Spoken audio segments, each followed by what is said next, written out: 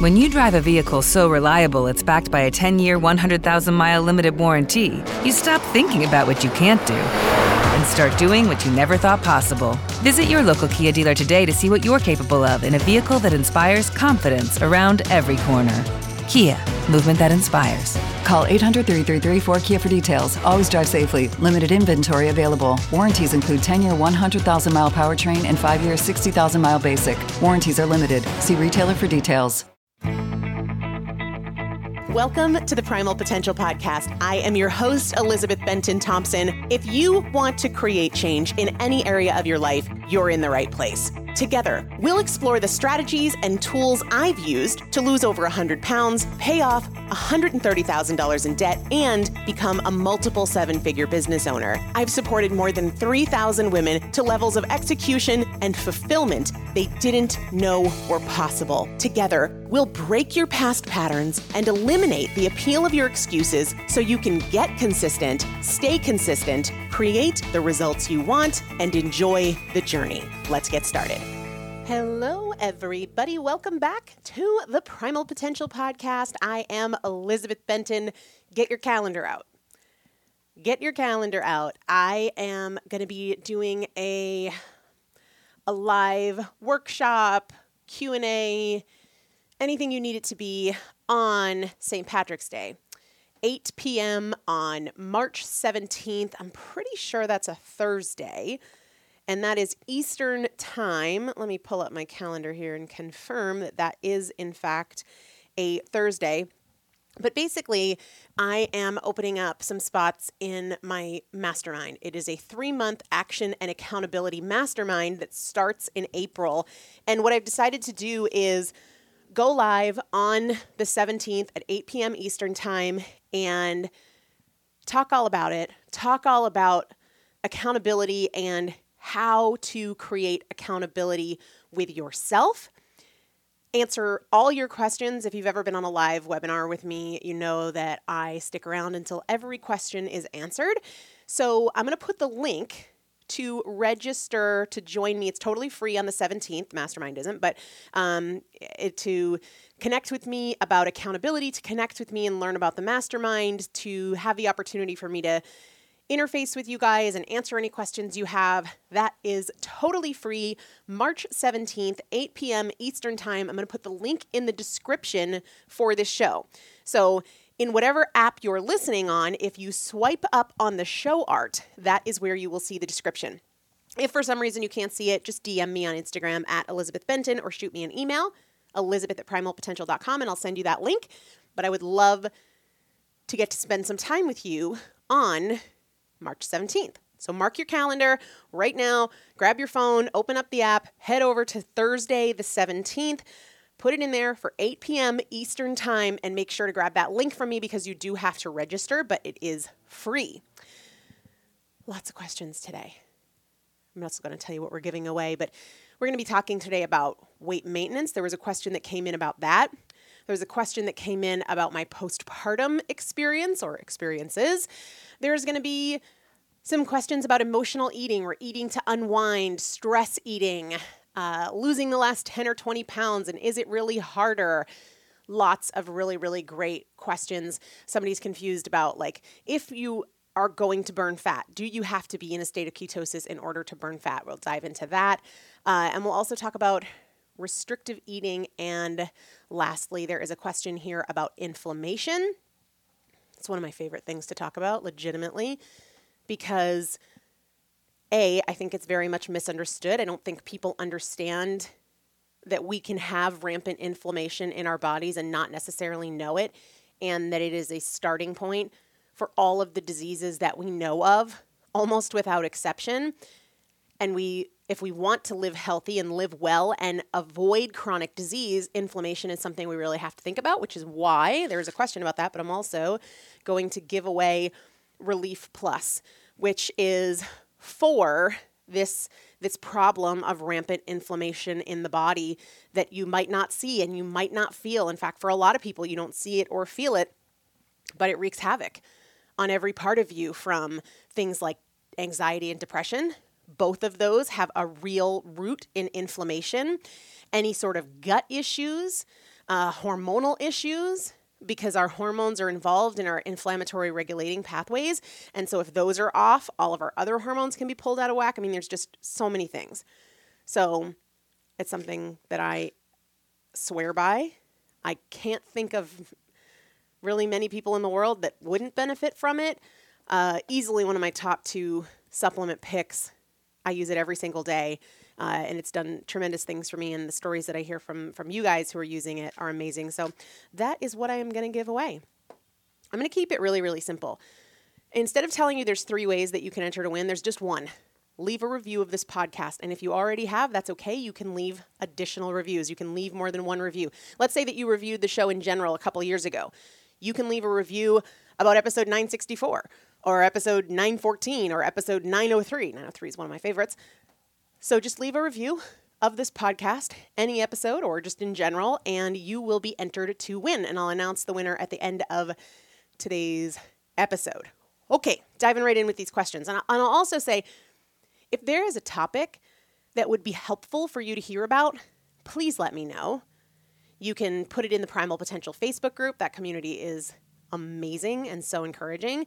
You can DM me on Instagram at Elizabeth Benton. Don't private message me on Facebook because Facebook messaging sucks. And it eats most of my messages and I never see them. Okay.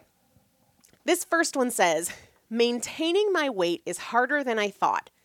I still feel like I'm dieting. Not sure how to tackle this mentality.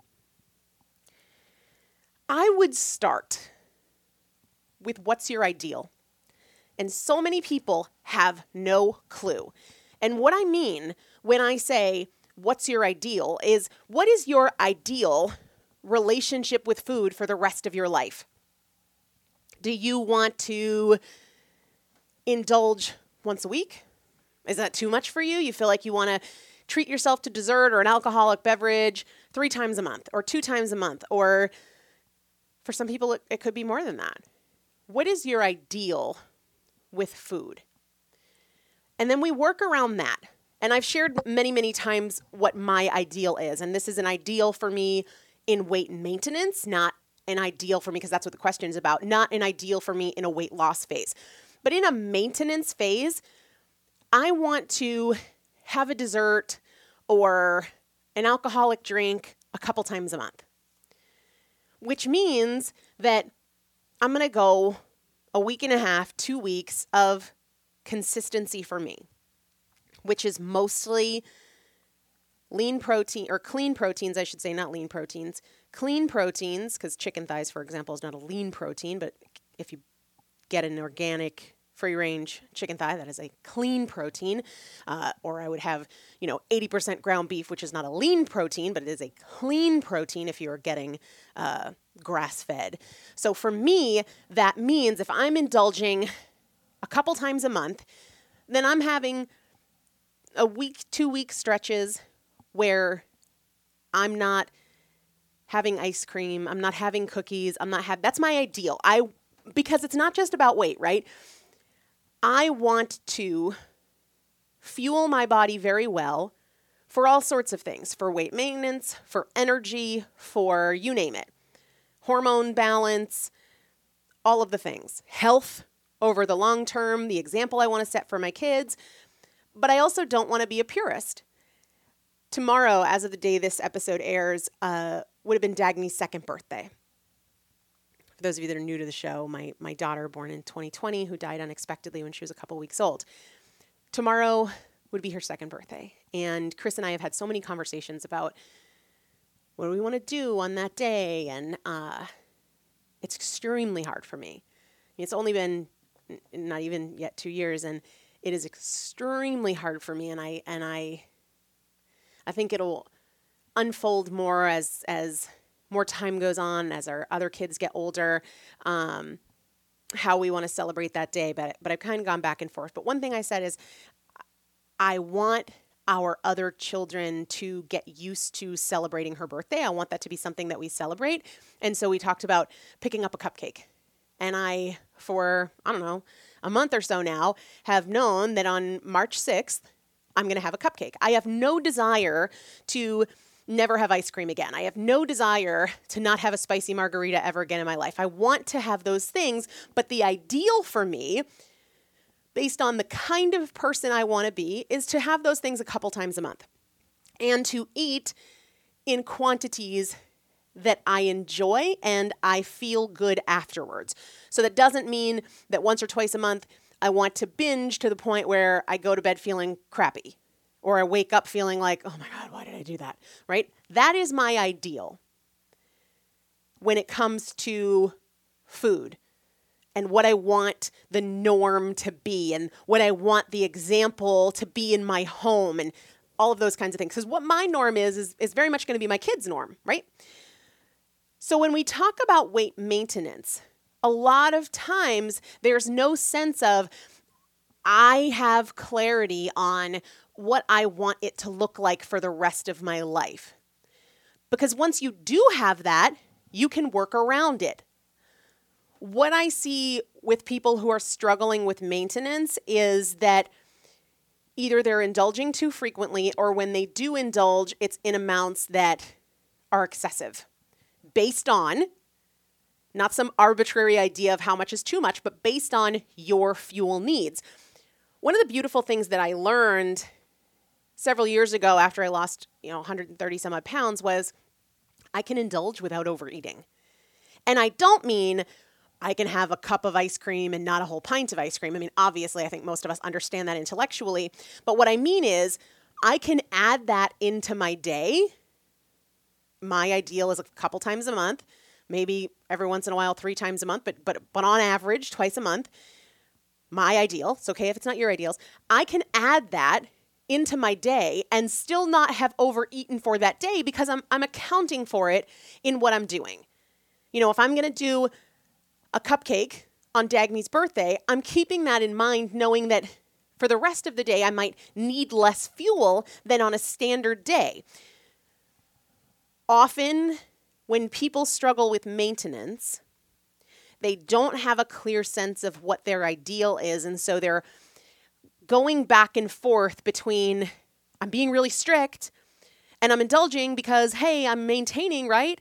And there's just too much back and forth, and there's no consistency. There's no rhythm. The only thing that's consistent is the inconsistency, right?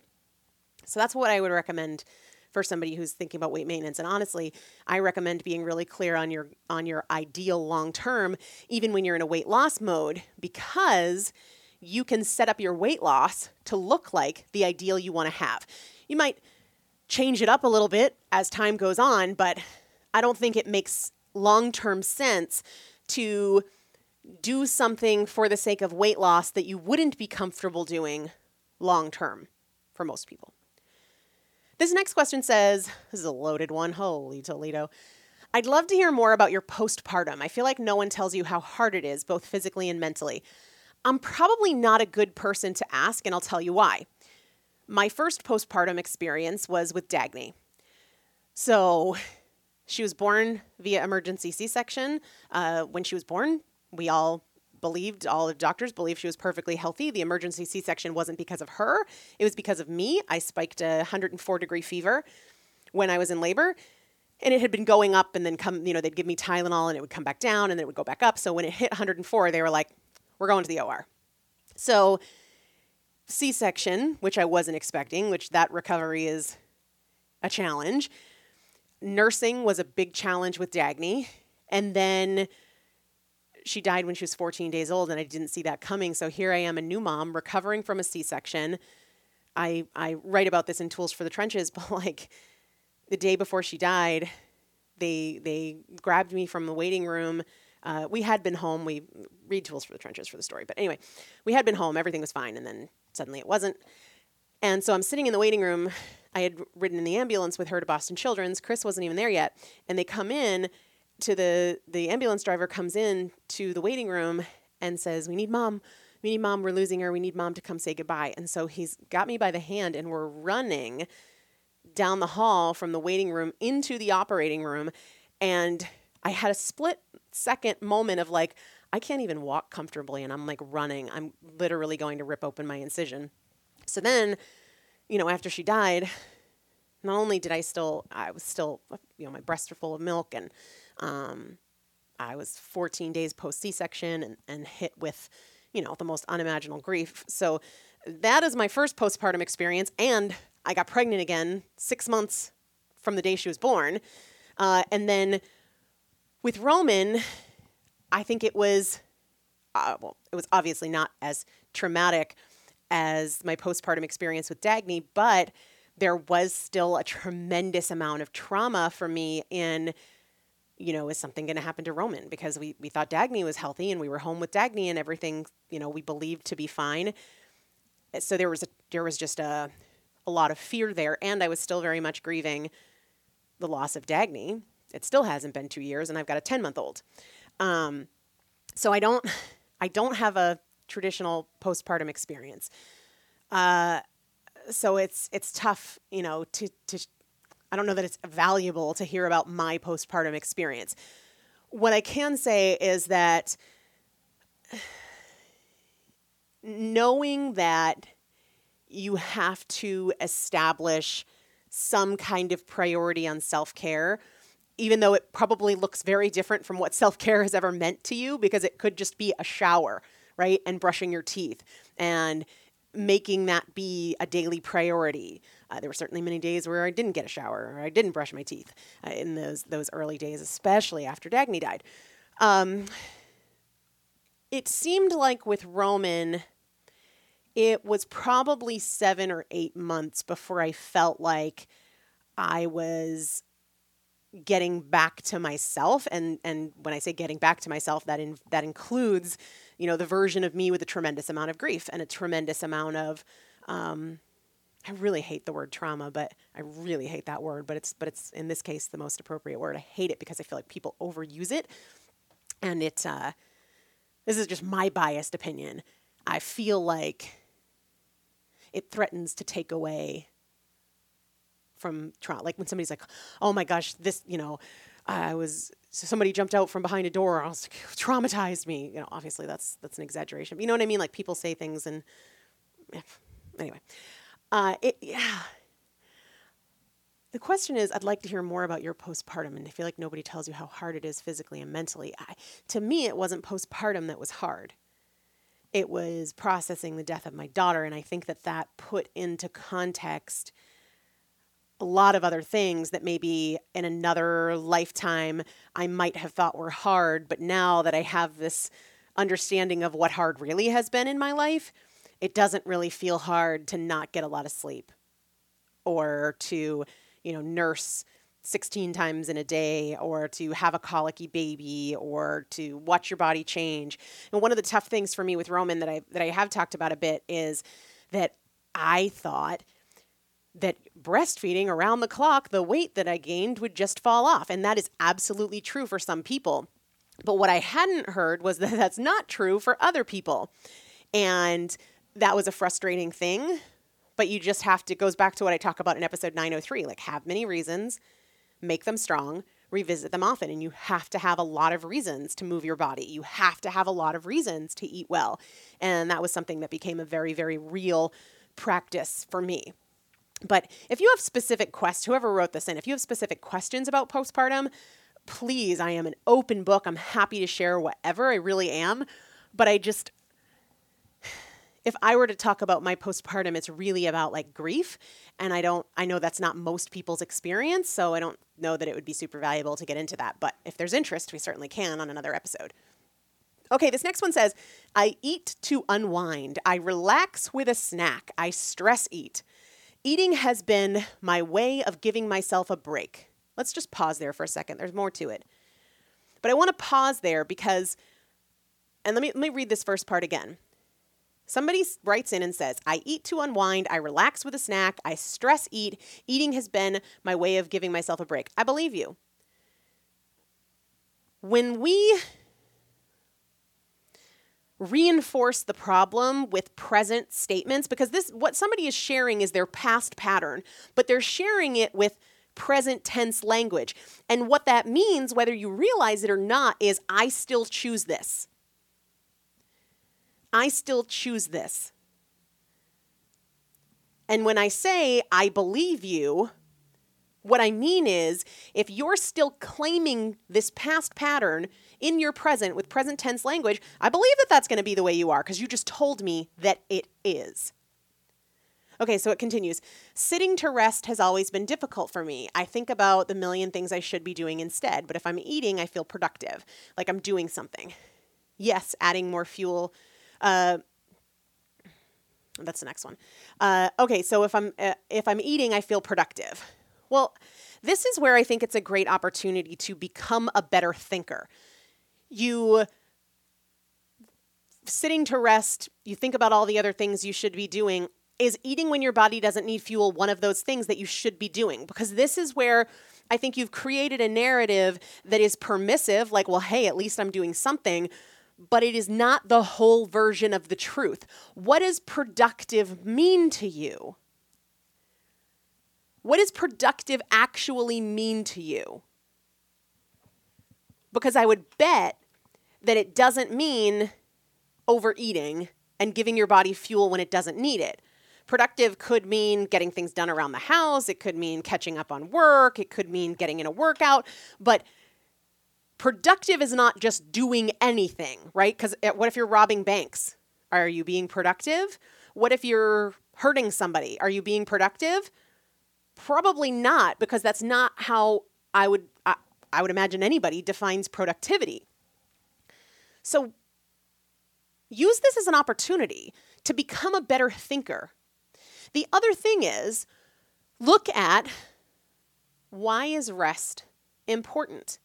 If you understand your body, you will understand that you are not healthy without rest. And rest does not have to mean, in fact, I would argue it does not mean laying on the couch and sitting around watching TV. That is actually counter to rest. A lot of people think, oh, I'm going to relax by laying on the couch and watching these shows. But if you understand what rest really requires, it's not laying on the couch and vegging out. That actually is further draining. It is not energizing and restorative. Watching television is not restorative to your body.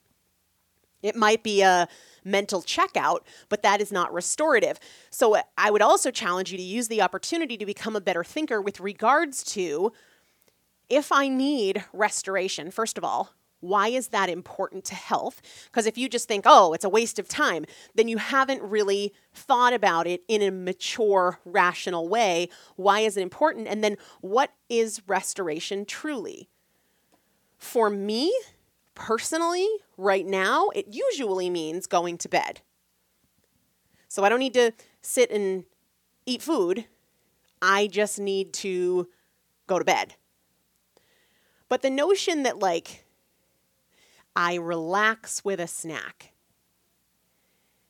that is okay. It goes back to what I said earlier about how, like, I can have a cupcake and not overeat in that day because I compensate for it. So if you want to relax with a snack, that does not have to be a problem. You just have to make sure that you're not having that snack when your body doesn't need fuel. There will be a time when your body needs fuel. Why don't you save, whether that's your dinner or it's your pre-dinner snack, if that's something that you do, for the opportunity to relax with it. It doesn't have to be, I ate everything my body needed for fuel and now I'm going to eat again to relax. You can factor that in. Just like if somebody says, well, I eat when I'm stressed. Okay, I think there are other things to do when you're stressed, but another perspective on that is I can eat when I'm stressed and still not overeat. But based on how much you eat, but also based on planning for that or responding to it. Maybe you think, well, I can't plan for my stress. I would argue you have enough history that you can, but also let's say that, it doesn't have to be in a 24-hour period. So let's say that you, and here's, let me just, before I go off on that tangent, eating to relax does not have to mean eating sugar or eating something highly processed. Because if that's the case, then you don't eat to relax. You use sugar to relax, which is something different. Because if you just truly eat to relax, well, then that can be a piece of salmon. That can be some chicken thighs and some cauliflower rice. But the other piece of it is, let's say that you had your normal breakfast and lunch, and then you had a stressful day at work and you wanted to eat to relax, and so you had your squash and your salmon or whatever it was, and you realized, I probably ate more than what my body needed. Well, you can compensate for that the following day. And I don't mean in any way, and if you know me, you know that I don't mean this. I don't mean that you over-restrict the following day, but it's, if I have a cupcake on the 6th, I'm going to seize the opportunity on the 7th to do some weight training, for example. I'm going to be sure that I'm not having sugar on the 7th. When we have things like sugar, it fills our muscle glycogen to whatever extent we consumed it and to whatever extent that wasn't already filled up from previous overeating or previous sugar consumption. But for me, since that's not something I do regularly, I know, hey, I bet I have some glycogen in my muscle tissue. This is a great opportunity the following day or later that day to do some weight training. So again, this all comes back to seizing the opportunity to be a better thinker. The next question says, why does losing the last 10 pounds or 20 pounds of weight loss feel hard and seem slow? The reality is that if the degree of change isn't as significant, then the results will be slower. So when I was 350 pounds and I started making changes, they were pretty significant changes. And so my weight responded pretty quickly. But then a year into the process, when I only have 15 pounds or so to go, the degree of the changes are not as extreme. It's a game of stimulus response. So when there's not as much of a stimulus, there's not as much of a response. That's okay. That's not a bad thing. It's not a bad thing at all. I would say, why are you not patient with this process? How would you need to think about it in order to be more patient with the process? Okay, let's see. I think we probably have more than we can get to today, but let's see. I journal my food plan for the day, and I try to stick to it, but I keep eating things off plan just because I want it. I do practice things like telling myself I can have it tomorrow, and I put it on my plan for tomorrow, and that helps sometimes, but it still feels like restriction, and I want to be able to stick to my food plan without feeling restricted. What is wrong with restriction? Is there another thing that you can substitute for the word restriction? Because to me, I see it as being consistent. I see it as being disciplined. I see it as being somebody who values eating well on a regular basis for so many reasons, including how I feel energetically, my mood stability, the health of my hormones, the health of my cells, the example I set for my kids, all of these things. So if I say no to, I was telling my mastermind members, we went to family dinner, and when I order now, I'm always thinking not only of what I'm going to eat based on my priorities, but also Roman is too small to order him like his own meal. So I'm also thinking in terms of like, okay, what can I get that I can also give to Roman? So we went out to this place where I got a burger without the bun and sweet potato fries because I knew I could give Roman part of the burger patty and he would enjoy the sweet potato fries. So my mom also got a meatball sub and sweet potato fries, and she said, "Oh, these are really good sweet potato fries." And I said, "Oh, I haven't tried them." And I wasn't planning to try them. But in that moment I was like, "Oh, there's sweet potato fries. It's not a big deal." And it's not a big deal. A sweet potato fry is not a big deal. But what is a big deal is saying yes every single time there is a temptation. What is a big deal is setting a standard and then throwing it away every time there's something that I want more in a given moment. Not more overall, but in a given moment. To me, that's not restriction. That is consistency. That is discipline. That is being the kind of person that I want to be. It's all a positive thing. So I believe you can change this by changing your view on it. Sure, you can use the word restriction. That's probably going to make you feel crappy, but that's not the only way to see it. You can see it as being health conscious. You can see it as being consistent or, having certain standards for how you care for yourself. I don't want to be the kind of person that says yes to every temptation because I used to be that person and I know where that gets me. So not being that person is not restriction. That is freedom, right? Freedom from being owned by every temptation, freedom from obesity and so many other things. So that's how I feel about that. All right, let's get to that inflammation question because that's kind of what prompted me to do this this giveaway of Relief Plus, and then we'll move the other questions to next week because I got to make dinner for the kiddo. Let me move this one too. Oh, I already did. Okay. What recommendation do you have to see if you have a hormonal or inflammatory problem? Tough to say because there's a lot of ways to go about it.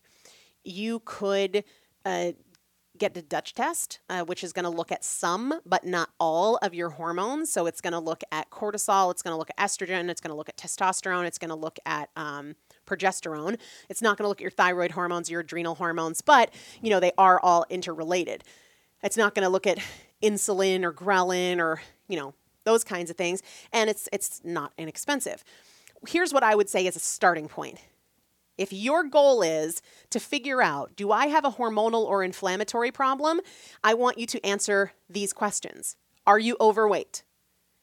If the answer is yes, you probably, I would say with a high degree of certainty, have some hormonal challenges and absolutely some inflammatory challenges. So are you overweight?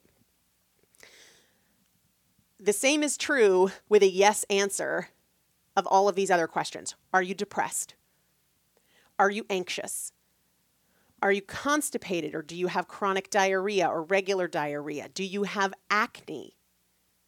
Do you have joint pain? Do you have headaches? Do you have mood swings? Do you have irregular periods? If you say yes to any of those, I can say with confidence there is a hormonal challenge and or an inflammatory challenge. You can go in a million different directions with testing, but I don't think most people probably need that at the starting gate. If you are overweight, I would bet my hat that there is a hormonal and an inflammatory situation going on. Fortunately, with all of these things, weight, depression, anxiety, digestive challenges, skin challenges, joint pain, headaches, mood swings, irregular periods, there's a ton we can do about it. And it begins with nutrition and movement and sleep and stress management. And it all can be overcome, All right, so speaking of that, we are giving away Relief Plus. I'll also link it up in the show description, which you have to go there anyway, too, because I want you to register to join me on March 17th. That's a Thursday, March 17th at 8 p.m. Eastern Time. That link is going to be in the show description because you need to register. The winner for Relief Plus is Jai Saunders, Jai Saunders, Jai Saunders. Email me, Elizabeth@primalpotential.com. Tell me that you are the winner for episode 964. Include your mailing address. And as long as you email me within 60 days of this episode airing, I will get that Relief Plus out to you no matter where in the world you live. Remember, you can enter to win. All you have to do is leave a review of this podcast. Even if you already have, you can still do it again.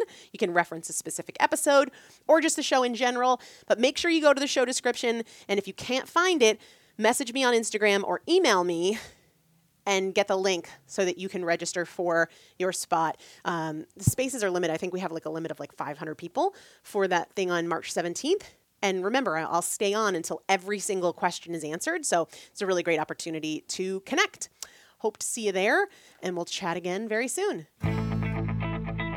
Thanks so much for listening to today's show. If you enjoyed it, make sure to take a few seconds to leave a rating and review on whatever platform you're listening. It not only supports the show in a huge way, but it also automatically enters you into our weekly product giveaway.